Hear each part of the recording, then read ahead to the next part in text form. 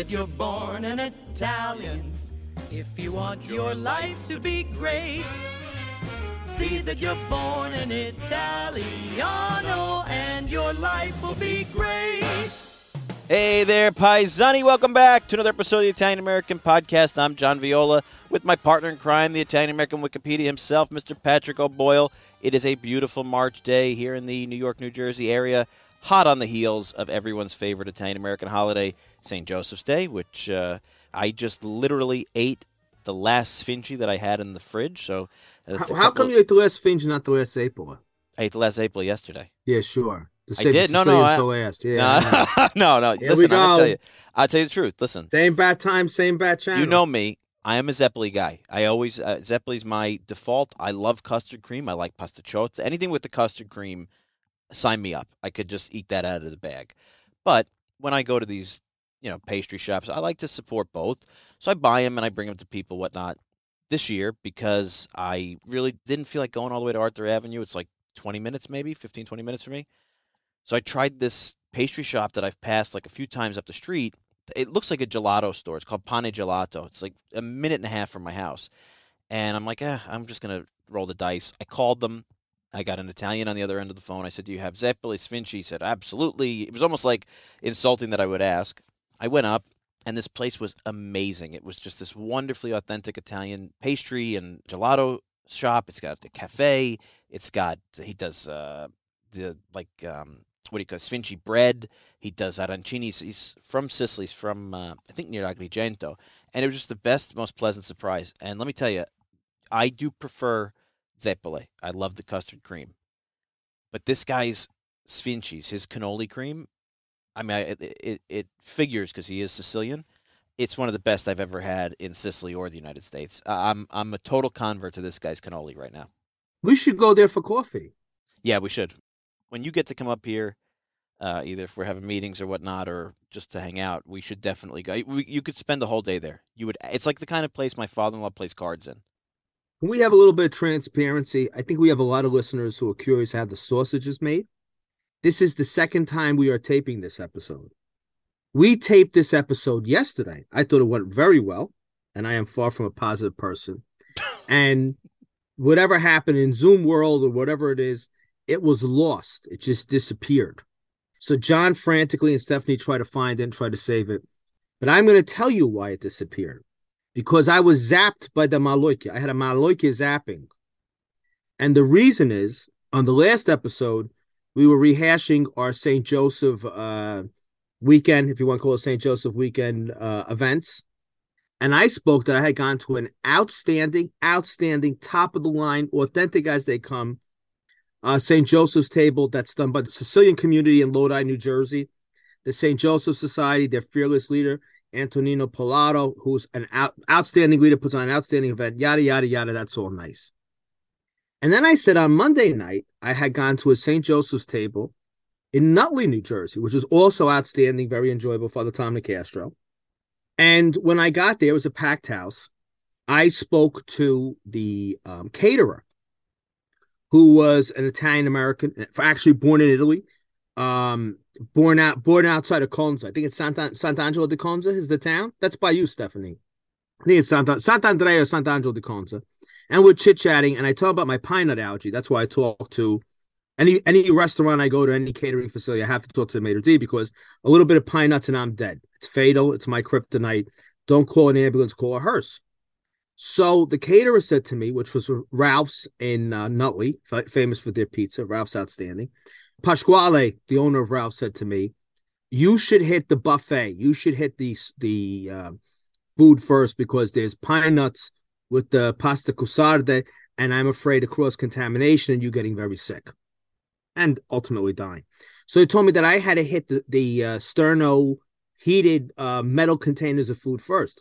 And I said, Pascal, I don't want to go. I would rather not eat. And the reason I don't want to go is I have 300 Italians staring at the food. And if I'm the first online, I'm going to get the horns for having hidden the buffet line first. Who are you? Why are you on the first one online to get food? He goes, no, don't be ridiculous. I said, you know as well as me. I'm being this is a very honest conversation. I said, I don't want to go up there because they're going to turn it into some kind of like federal incident. Who was he to go up there, or he couldn't wait to eat, or Mortarafam, or whatever. Sure enough, he tells me, just go up and get your food. I go up and get my food before anybody else gets up there. I don't go 20 yards headed toward my table. And not one, but two people asked me, how come you got to eat first? Danielle Ferrante. Now, Danielle Ferrante was one of them, and she swears up and down she listens to every episode. And this is our little exam to see if she does. Because she was the first one to ask me, how come I went up there first? And Rosina Romano was the second one. And I know both of them. So if the two people I know asked me, how come I was the one to go up there and get my food first? The other 298 people in the room were shooting me Maloika from every direction. That is my theory on this. So that's why we had to re-record. Yes. The Maloika Avengers is that John calls them. Yeah. As I added them yesterday, because of course Italians are in a panic, like I'm going to get one extra meatball than they are. I think I got zapped by all sides, and we got zapped yesterday. It's probably true. It's the Italians. And for those of you who are out there in Medigan land, who are learning from your own people about what we say on the podcast, it wasn't like I'm so hungry. It was like, who are you to be up there online while I'm sitting down here? I'm like that, though, I have to admit. Like, I hate lines. I have that Italianness in me. And if there's a creative way to cut a line, I'm the first one to jump on and try to do it. I get aggravated when people beat me to that. Nicole always calls me out on it. She's like, what is wrong with you if somebody goes ahead? Like, it's not going to end your day. It's not going to end your life. You're not going to lose out. But I don't know. It bugs me. Waiting in a line. It's got to be, I think the Italian I disagree with you, John. I think it does not have to do with Italians with waiting online. It has to be, who are you that you got to go? Who do you think you are that you went ahead of everybody else? Yeah, that's it hand in hand, right? So I think what I need to do is go up there with somebody. You could put on the medical code and carry a white box with like a red cross on it, because then they will know it's dietary, and they're not going to want to jinx themselves, and they won't say anything.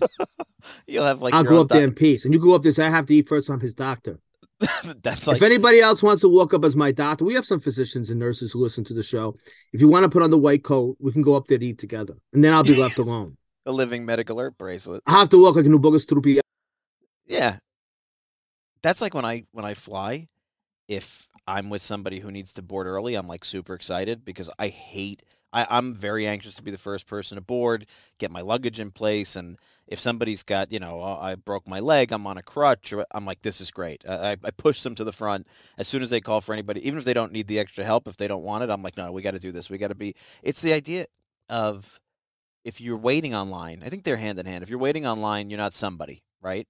And if somebody goes ahead of you, why are they somebody and you're not? I think it's a very complicated dynamic of tu non sai chi sono io, and it drives me crazy. I should get an umbrellino. Like the Pope? Yeah. Yeah. They should carry an umbrellino over me. That's why he's going up first. Let them figure out why I have an umbrellino. That's the only Italian that can cut a line with nobody saying anything is a priest. I don't think so. I think they make a comment. So. You think the priest they'll say, they won't say something to, I don't know. Oh, Father, you're the first to go up there. Yeah, well, you're the priest, Father. Yeah, that's, Go ahead, Father. Be about under their breath. I mean, some of them will, depending on if they like the priest or not. Yeah, I could see. If he's Father Fun, like the priest who's like the cruise director at the parish. Yeah, everybody loves the that. Father, the priest they go on cruises with, they go to Canada with, and they go to like, exactly. See Jerusalem in 9 days, and the many. There's always the priest who really should be working for Perillo Tours. Father never home, Father here, Father there, Father everywhere. That's so true, and that's popular. Old ladies love those priests. Yeah, they make out good because they get the funerals when they kick off. If they don't like the pastor, get Father Tony. He was so nice. Yeah, we had such a wonderful time in Hawaii at the cruise in Alaska. We did the Caribbean with Father. He said mass every day. He's such a nice man. Mary, make sure when I go, you get him. We can name 10 priests like that. We know. Yeah, sure. Well, you get some cruise lines. It used to be all of them, but I think now it's not all of them. They give priests freebies because the priest says mass every day. Is that right? Yeah, sure. I mean, especially when you have a South American and Filipino crew. How about that? Who are super Catholic. You need the priest on board. So they'll say, okay, Father. I knew a priest used to go with his mom all the time. They comped him a freebie. And he said mass in the ship, which I like. That's a positive. Pat loves all that stuff. Yes, you do. Pat goes on a cruise and goes to mass every day. I can see that. Oh, you know who used to have nice chapels on their boats? The French. Really? They said the Normandy had a beautiful chapel on it. I did not know that. How do we go from macaroni with sardines To to the the Normandy Normandy, Boat Chapel. Hawaii? Now we're going to basketball. That's what the Italian American And then podcast does, John's going to folks. shut me off, and then I could write playing fiddly. What they call piddly stink? What's it? Whittly? What's the thing? Tiddly Wings for the next half hour because John will be talking basketball, serious Well, if you conversation. want to see how the sausage is made, tell them what you're really doing right now. No, don't out me. No, don't out you. No, don't, John. It's a Don't test. do it. It's a test. No, someone gave me a pastilla for a preliminary test. It's pastilla testing time. It's a sample. I would never violate the fasting of Lent. Yeah. And the sanctity of a pastilla at Easter. But I do get a special dispensation if you want me to test yours. So if you want to do a dry run, you want me to give it an analysis, tell you the pros, the cons, where you can improve, what you've done right. I have a special Vatican dispensation for that. You always said if you ever became a saint, you'd want to be the patron saint of pastilla. Yeah, I'd have a pastilla in my hand. That'd be like my symbol. Like St. Anthony's got like the bread and the lilies. Yeah. No, Lady Mount Carmel's got the scapula. St. Lucy's got the eyes. I'd have a hymn written with the word pastilla. I don't know what pastilla rhymes with. It's a long one to figure out. I don't know. If you can write a hymn with the word pastilla in it, you will get the commission for the hymn for when the beatification process. We were talking about. You know what? I don't mean to. You know, St. Catherine has the wheel? Yeah. I'll have a giant pastilla. I'll hold it just like her.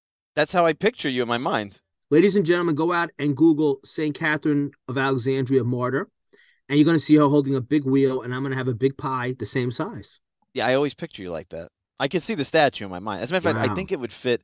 I think you should replace your pastilla cellar and your presepio with you. That's what I would recommend.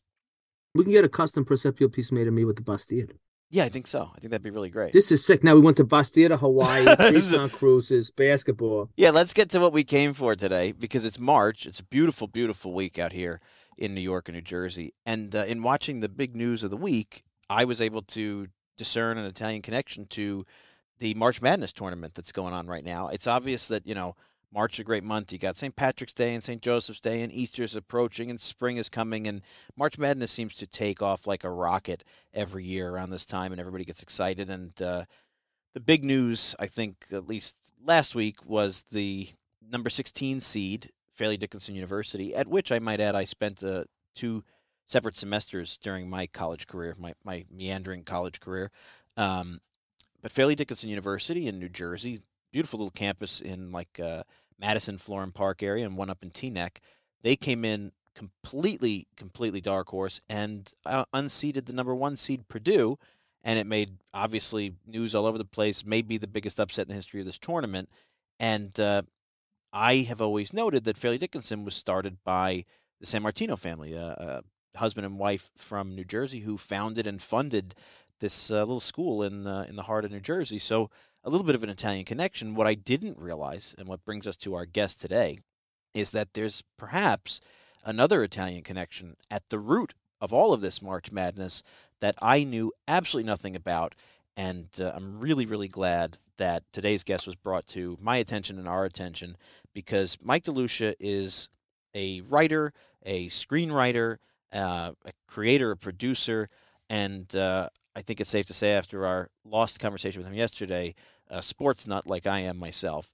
And amongst his many writings is the book Madness, which tells the story of a heretofore, I think, completely unknown Italian-American who Mike would argue revolutionized the game of basketball and may be the man responsible for March Madness to begin with. So, Mike, welcome back to the Italian American Podcast. Thank you. I'm so glad when you called me and told me that yesterday was lost, and you said, "Listen, I'm sorry, we have to do this again." And I said, "Hey, we're going to talk about Italians again." You said, "Yeah." I said, "Okay, we could do this every day." It's what we do every day, and we love it. And it's a good opportunity to actually dig deeper into what we've been discussing, because you've got a great topic here. You've written a bunch of stuff. Tell us a little bit about how you got into writing, because it's a very interesting story, and how you eventually got to this particular story, Madness. When you need mealtime inspiration, it's worth shopping Kroger, where you'll find over 30,000 mouth-watering choices that excite your inner foodie. And no matter what tasty choice you make, you'll enjoy our everyday low prices, plus extra ways to save, like digital coupons worth over $600 each week. You can also save up to $1 off per gallon at the pump with fuel points. More savings and more inspiring flavors make shopping Kroger worth it every time. Kroger, fresh for everyone. Fuel restrictions apply. All right. Well, I started off in life as, I grew up in the Bronx in the 1960s and 70s. And, I did all of the street games associated with growing up during that era, stickball and wiffle ball and softball and stoop ball and all those kinds of, those kinds of games. And, but I saw a show when I was about 14 years old, and I looked at the stage and I looked at the actors and I said, I want to be that. I want to do that. And I went to school in Manhattan. I was studying acting, but I got married really young. I had a family very young and got involved with a business and a house, and found it to be extremely difficult. So I said, I'm going to pull a Sylvester Stallone. I came up with this idea and I said, I'm going to be like Stallone. I'm going to write a movie, even though I had never written anything before, and I'm going to star in it. I'm not going to sell it unless I play the lead, which, is extremely funny right now, but to the 23-year-old mind, that seemed like a very solid plan. So we went to the family dinner, and I was married, went to my parents' house, for Sunday dinner, and I explained the story to them, and what I'm going to do. And my father said, "That's a great idea. What are you going to write about?" And I said, "I have no idea." He said, "I have the perfect person for you to write about. The greatest basketball player that ever lived." I said, "Who's that?" "Hank Luisetti." So I said, "Hank Luisetti? If he's the greatest basketball player that ever lived, how come I never heard of him?" He said, "That's why it's such a great story. He absolutely changed basketball. He revolutionized the entire game in the 1920s or the 1930s. I read about him at one time. Fascinating story." So it piqued my interest. That, like I said at the time, I had a business. I got somebody I had a Wise potato chip franchise in South Bronx, and I literally hired somebody through the company to run my route for 2 weeks while I went downtown and tried to find out about this guy. So I went downtown every day. I went through the microfilms. Again, I was looking through starting at the back of the paper, looking at the sports, and all of a sudden, Luisetti's name started popping up. Luisetti. And the more I read, the more fascinated I got. I said, this guy was a legend. He was, I found periodicals. I found articles in Sports Illustrated. There were comics written about him. He was the first nationally known basketball superstar in this country. And he single-handedly revolutionized the game of basketball. So when I say, like my father said to me, the most influential, the greatest basketball player of all time, I mean it. And I don't mean to say, if you look at, Michael Jordan, you can't compare people from different eras. You can't take somebody from the 90s and compare them to somebody in the 30s. It's impossible to do. The only way you can do that, you can make a comparison, is if two players are playing in the same era against the same teams and they play each other. You have a better argument to say, well, who is the greatest? But without Hank Luisetti, basketball would have taken many, many more years to become what it was. And I could explain to you. Basketball was just basically a filler sport between football and baseball season.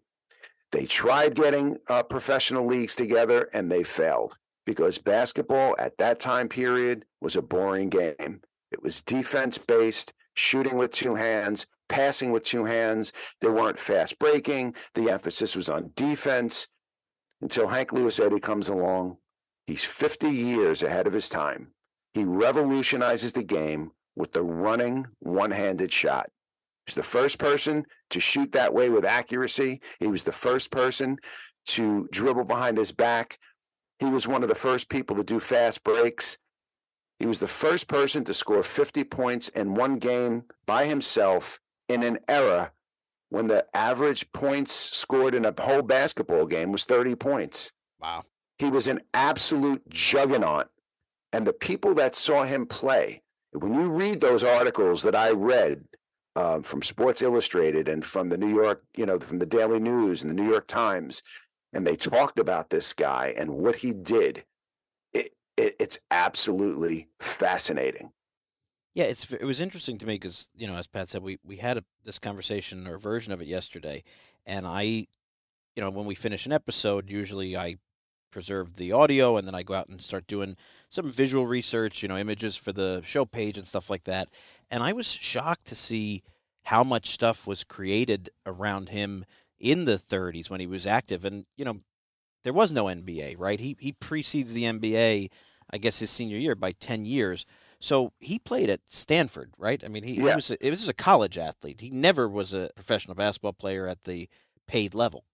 Right. Well, there was no NBA. Again, they tried to get it going. There was a guy by the name of Ned Irish. This is, really the where the story crescendos, because throughout the entire screenplay or through the novel, we're building toward this because there was a lot of resistance to the one-handed shot. Nat Holman, the coach of NYU said, I think it was NYU, it could have been CCNY, I forget which one.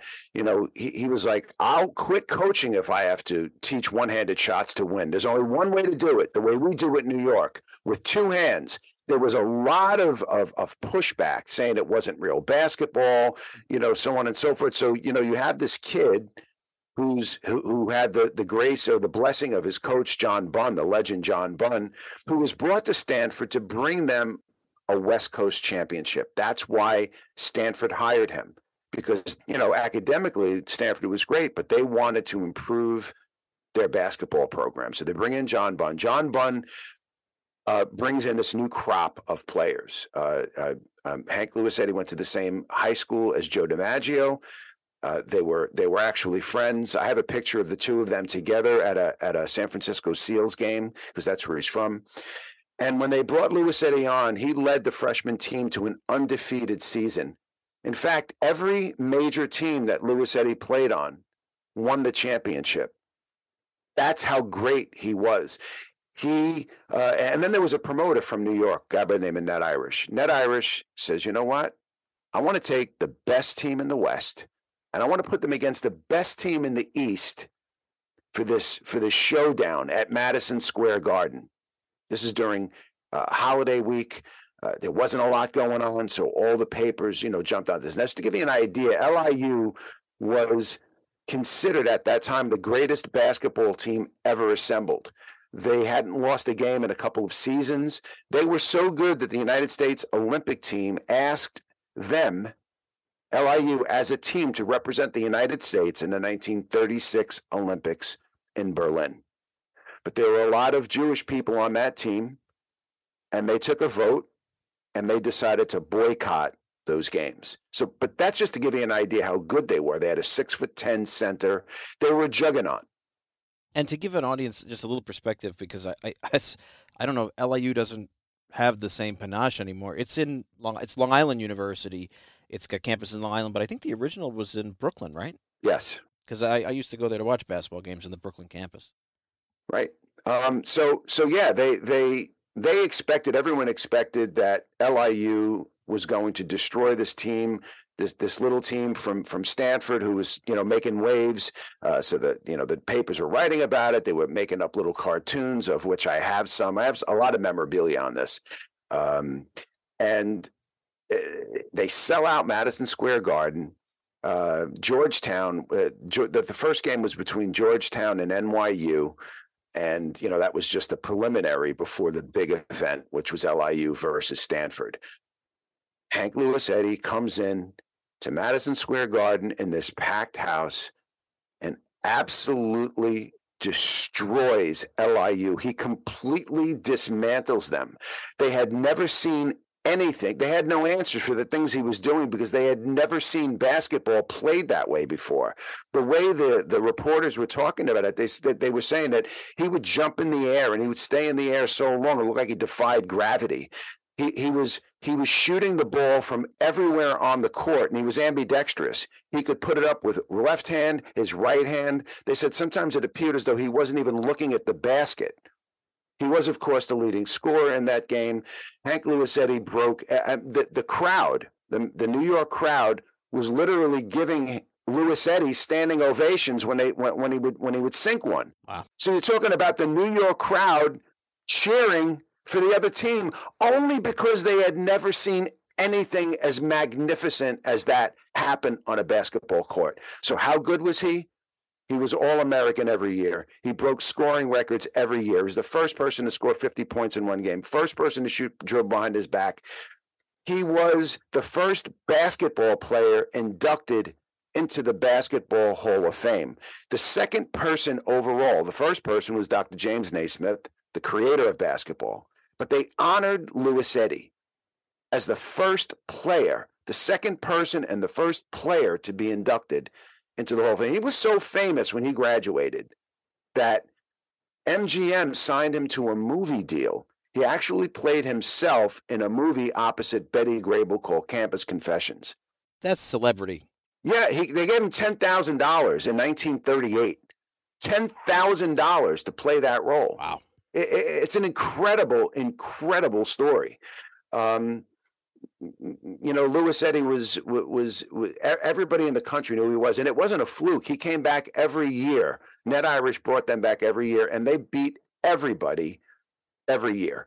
They just ran through the New York teams, and they created this buzz. They laid the foundation.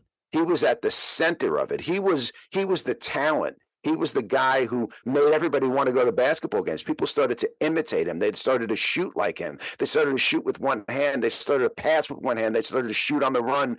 He changed the way the game was played. Scoring increased. People wanted to see basketball. It became the hottest ticket in town. And the year after he graduated, it officially began. But it was going on from that first game in 1936. That's when it kind of unofficially began. But then it officially became something in 1939 after he had graduated, and we didn't hear about him anymore because there was no NBA for Luisetti to go to. Now, he goes on to act in Hollywood in what I'm assuming is not the highest grossing film of the year because he never does it again, right? He does one and done. It's awful. It's an awful film.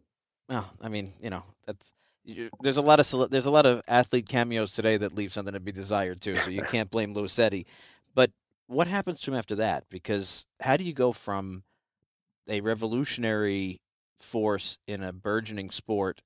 The sport continues to grow in popularity, obviously. What happens to Hank Luisetti that we just lose him?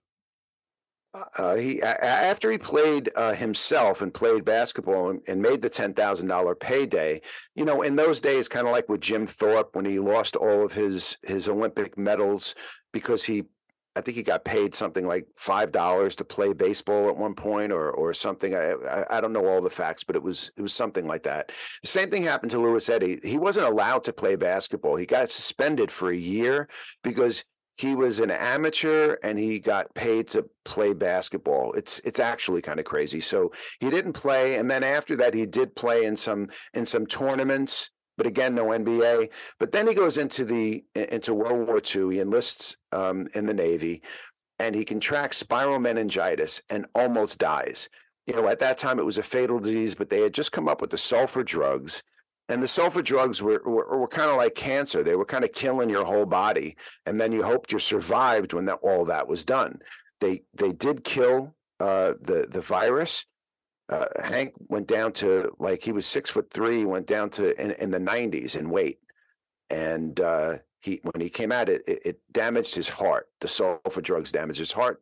The doctors told him that he could no longer play competitive basketball at that level anymore. So when the NBA began officially, Ned Irish was one of the first. I think it might have been the general manager or one of the owners of the Knicks.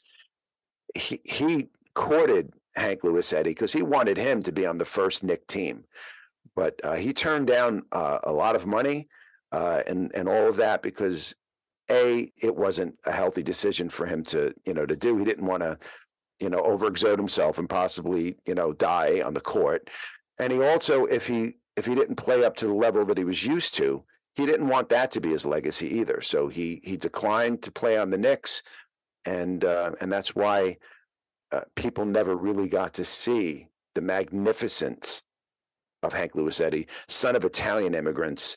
An amazing story. It really is an amazing story. I think of the conversations around who's the greatest, and you're right. If it's not a apples to apples conversation, it's like in baseball when Roger Maris broke Babe Ruth's home run record, and then they had to put an asterisk because he had more games in the season because of the expanded season, and now Barry Bonds, does he get an asterisk because of the performance enhancing? It's a different era, right? It's a different world, right? And then you try to factor in, but Babe Ruth played in no team was further west than St. Louis, and the rest of these guys traveled to California. So it's all these different factors. Right. But it's almost like the question becomes, is Hank Luisetti the Michael Jordan of the 1930s, or is Michael Jordan the Hank Luisetti of the 1990s? Like when you're there at the beginning of the game, when you do things like create shots or ways to dribble, I mean, you fundamentally change the physics of the game. Yes. You definitely deserve consideration amongst the Mount Rushmore of your sport. March is all about the women on Mediaset Italia.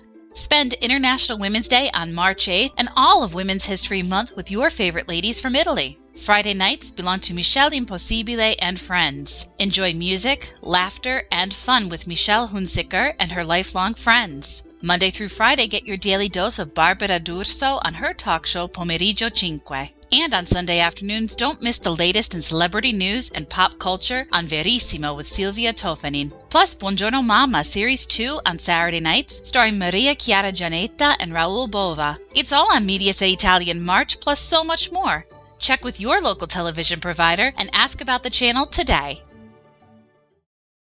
For sure. And people responded to the book, really well. It won 5 awards. Lots and lots of great reviews on Amazon. People love the story.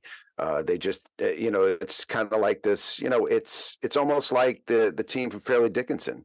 He was the underdog. Nobody knew of him. He was an unsung hero. And here he rises. He's fighting through all of the other teams, and he's not really playing basketball. It's not the way it's played. You're doing it wrong. And he needed to do that, and he needed to perform on the biggest stage in front of a crowd that was.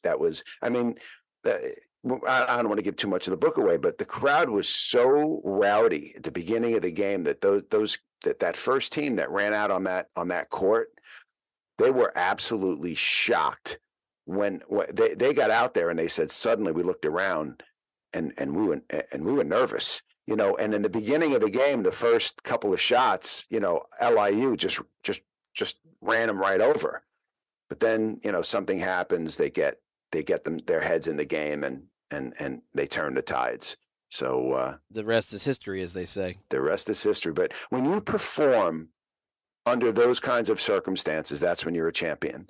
When you're able to do those kinds of things. I mean, if you could do it in practice, we might be talented, but you're a champion when you're able to do it when the chips are down, when you're able to do it when it counts. Yeah. And that's what Luisetti did. They say he was an extremely reserved person, very quiet. They said the moment he stepped foot, as soon as his foot crossed that line onto that basketball court, he became another person. They said it was a reserve you never saw in him personally. Yeah, it's interesting. It's almost like DiMaggio. Yeah. Right? Like there was a certain sense that, Pat always references an article that I think is fundamental to my sense of the Italian-American experience. And it's part of what drives me in an episode like this, which is, I think Italians in the early stages of American history often go unsung because, frankly, even though today the media portrayals, unfortunately, are, boisterous and loud and flashy, the truth is we tend to be a very quiet, put your head down kind of people. And especially when it comes to that kind of, barrier breaking, it's a matter of just sort of like go out and perform. And I think about this article in, Pat, what was it, Life magazine, 1936? So I think it was 1939 Life, but I'm not sure. But it was definitely Life. it was life. So it was either 36 or 39. DiMaggio's at the height of his ascendancy, and the writer writes about this profile on him. He's on the cover. It's a big photo of his face on the cover, and the takeaway at the end of the article for this writer is like, DiMaggio is not like the rest of his countrymen, the fellow Italians. He doesn't reek of garlic, and he doesn't require a pound of spaghetti to energize before a game. And I oftentimes think to myself, like, I knew people who knew Joe DiMaggio well. It's a myth that he only had one friend who was his lawyer. I know plenty of people who knew him very well. He loved pasta chissata. That was his favorite dish, from what I understand. He did nothing to shy away from his Italianness, and I'm sure neither did Hank Luisetti. But it's almost like you had to be extra reserved in order to have a place at the table, and sort of put your head down and work. And so there must have been a lot of weight on the shoulders of these guys who did self-identify with their Italianness, feeling like, okay, I've got to do this for my whole community. I'm the only one that people are seeing right here, Right. And you bring up a good point, and I'm glad you brought up that article. Because the media's portrayal of Italians, especially the way we see in Hollywood, or Italians, they've reduced us to a stereotype, and it's been going on for over 50 years. And Hollywood's the great teacher. Hollywood is the great influencer. People who play doctors on TV shows, they literally get fan mail from people asking them medical advice, because they get so lost in the fantasy of what's happening. And that's what happens in the film business. And, what I'm trying to do is, you mentioned that I'm a producer, I'm a screenwriter. All of the characters and the stories that I write feature Italians in roles that are opposite to the stereotype, because I want to present an organic, truthful version of who Italians actually are. There's, they show the same stereotypes. My father was a laborer. My uncles were laborers, and my son's a union guy. And I have one of my best friends growing up is, a successful plumber, and his brother's a mechanic. And I have no issue at all with Italian, because Italians are extremely handy, and as a race, we're creative.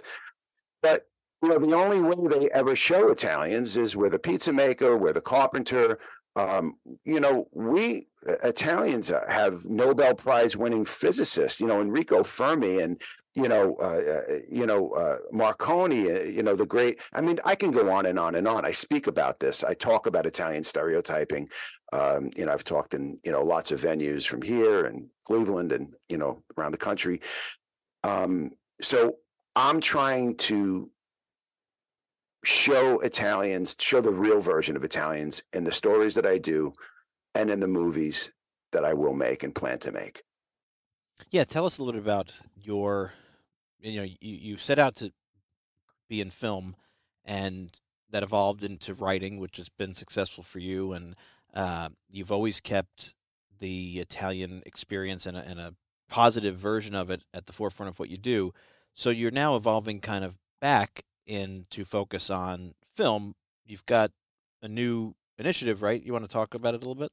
Yeah, actually, I've been working on this for quite a few years now, and I finally it's right now happening.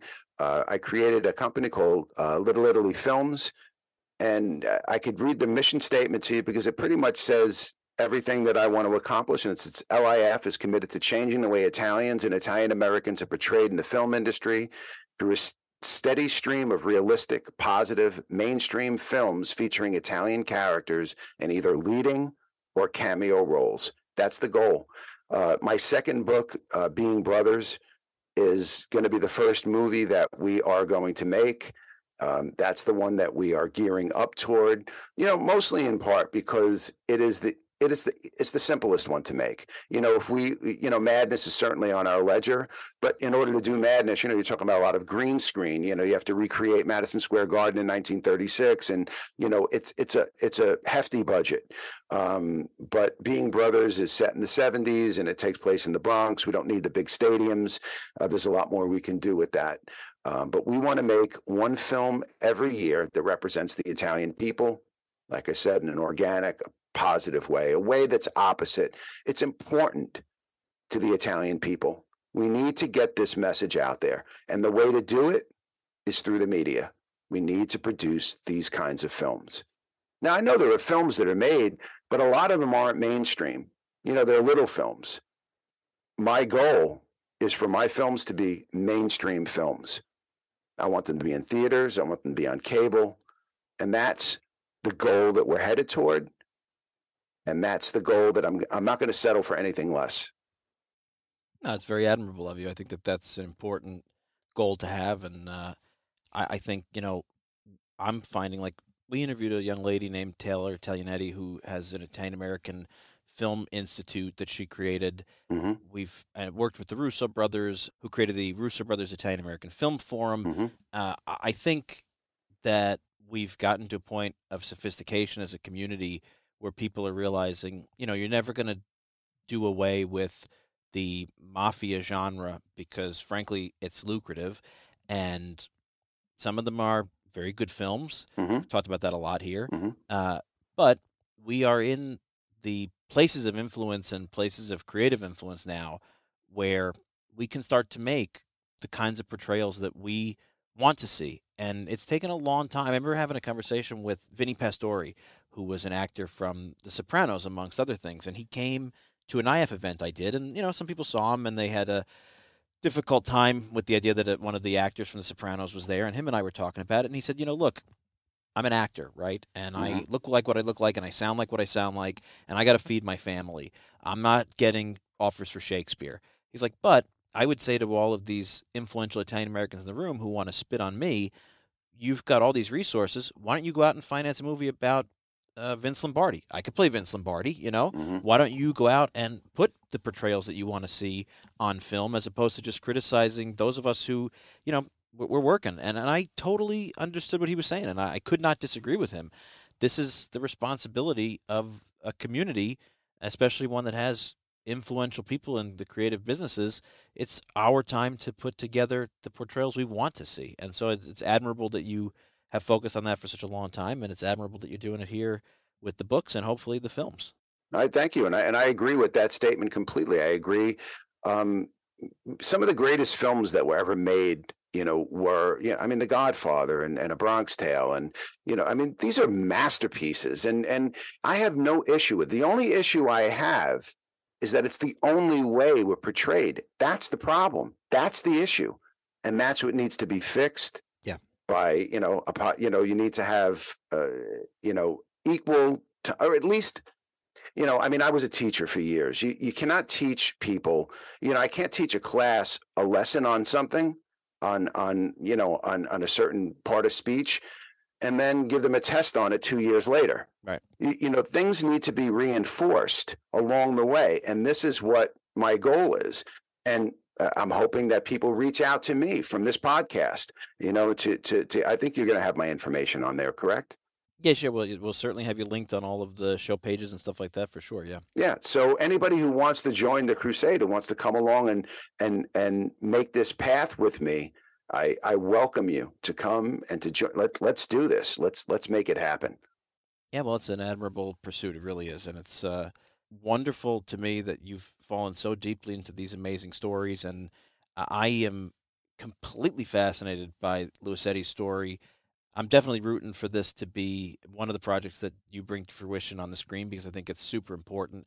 And I think the more that we can speak to people in a humble way about the successes that are at the heart of our community story, the better it's going to be for all of us and the better it's going to be for the future of self-identification and the future generations who have role models to look to. And it takes that, the movie industry is a great way to do it. I think always back to my time as a young person when I first joined the board of the Sports Hall of Fame in Chicago, the Italian American Sports Hall of Fame, and I got to know through the late, great George Randazzo, who was like a grandfather to me, I got to know a lot of amazing athletes, and George was like a truffle dog searching out Italians and Italian Americans who were oftentimes completely unknown, but who had been the biggest in their game or influential in their game in their own time. And one of the people he introduced me to before he died, he was in his 90s, was Louis Zamperini, who was a very successful track and field star in college out of Torrance, California, then went to the Olympics, then went and served in World War II, was shot down in the Pacific, survived alone on a raft for, I think, a month, was captured by the Japanese, survived POW camp in Japan in the most absolutely horrible circumstances, and then eventually became a preacher, went back to Japan to preach about forgiveness. And this gentleman, Louis Zamperini, was actually invited to light the Olympic torch in Nagano. I forget what year that was, 98, something like that. And right before he died, a book that was written about him called Unbroken by Laura Hildebrand was made into a movie directed by Angelina Jolie. And, here, after 70 years, whatever it was then, 60 years, this amazing story, really almost like made for the screen, finally came out and got disseminated to people all over the world, because that's the medium that people consume is film and cinema. And I think you're on a very, very noble mission to make sure that more of it reflects the best of us. Thank you. I appreciate that. I'm very excited to finally get my boots on the ground with this. Yeah, I've been prepping. I've been preparing for years, so now it's finally out in front of me. Well, measure twice, cut once. They say it's the best way to do it, so prep is never a bad thing. Before we go, we are going to link to the book, and we're going to link to your information on the show page. Everybody can get out and get in touch with you and get the book and support an Italian-American author, because that's a big part of what we do. But I would like to ask, the tournament, the current March Madness tournament is out there. Do you have a team you're rooting for? Billy Dickinson. There you go. After you. You can't Good go for wrong you. with that. Absolutely not. So Jersey points, right? Absolutely. I think we're going to Yeah. shoot in Jersey. That's where we're kind of looking to go. But anyway, it's it's that underdog. Yeah. There's something about the underdog, right? I mean, we love Rocky for that reason. We love it's the underdog coming up, and I would choose Jersey over Hollywood any day of the week. Don't they have like That's mountain true. lions? Didn't they have the mountain lion? We don't have any mountain lions. no, we don't. I'm shocked, Pat, you're not saying this, but Jersey was the original Hollywood. It was Fort Lee. Fort Lee was the original Hollywood. Yeah. Fort Lee was where everybody was filming, all the studios were, until, I don't know, they up and moved out west. I mean, you can't argue the weather. They moved out west because what was happening was out west they could film all year. Yeah. Mm-hmm. When movies went big and they could do a whole year of filming. That makes sense. Yeah, I was just reading the whole thing about how Fort Lee was the original Hollywood, and the Palisade Cliffs stood in for mountains everywhere, and there was places in Fort Lee where a director could take a camera, put it in one corner, and turn 90 degrees each way and get different shots. So you have, Yeah, John Barrymore a lot of them. was part of that big Fort Lee movie movement. Yeah, it's amazing. So Jersey, the garden, was I say Jersey makes and the That's world true. takes. So Jersey made Hollywood, and now it's time to take it back. Was that Trenton? Something like that. I think Trenton makes and the world takes it. But that's close Trenton enough. makes the world takes. Yeah, That's a capital. yeah, it's the capital, right? Yeah, sure. Yeah, it gives good coverage. But at this point, if New Jersey made Hollywood, it's time for that very Italian American state, to take it back and give these portrayals to the people, because they're so important. And these are wonderful stories. If you're out there enjoying March Madness right now, hopefully the team you favor is doing well. If you really want to dig deep into the experience and the Italian-American root at the heart of the tournament, and what might just be one of the greatest basketball players that ever lived, that no one's heard of, you got to go out. You got to get Madness by Mike DeLucia. It's a fantastic read, and one that I know is going to make a much, much deeper experience for you, the Italian-American fan, during March Madness. So we hope you go out and get it. Thanks for listening, and we'll see you next week. Born in Italian. If you want your life to be great, see that you're born in Italiano, and your life will be great. See that you're born in Italiano.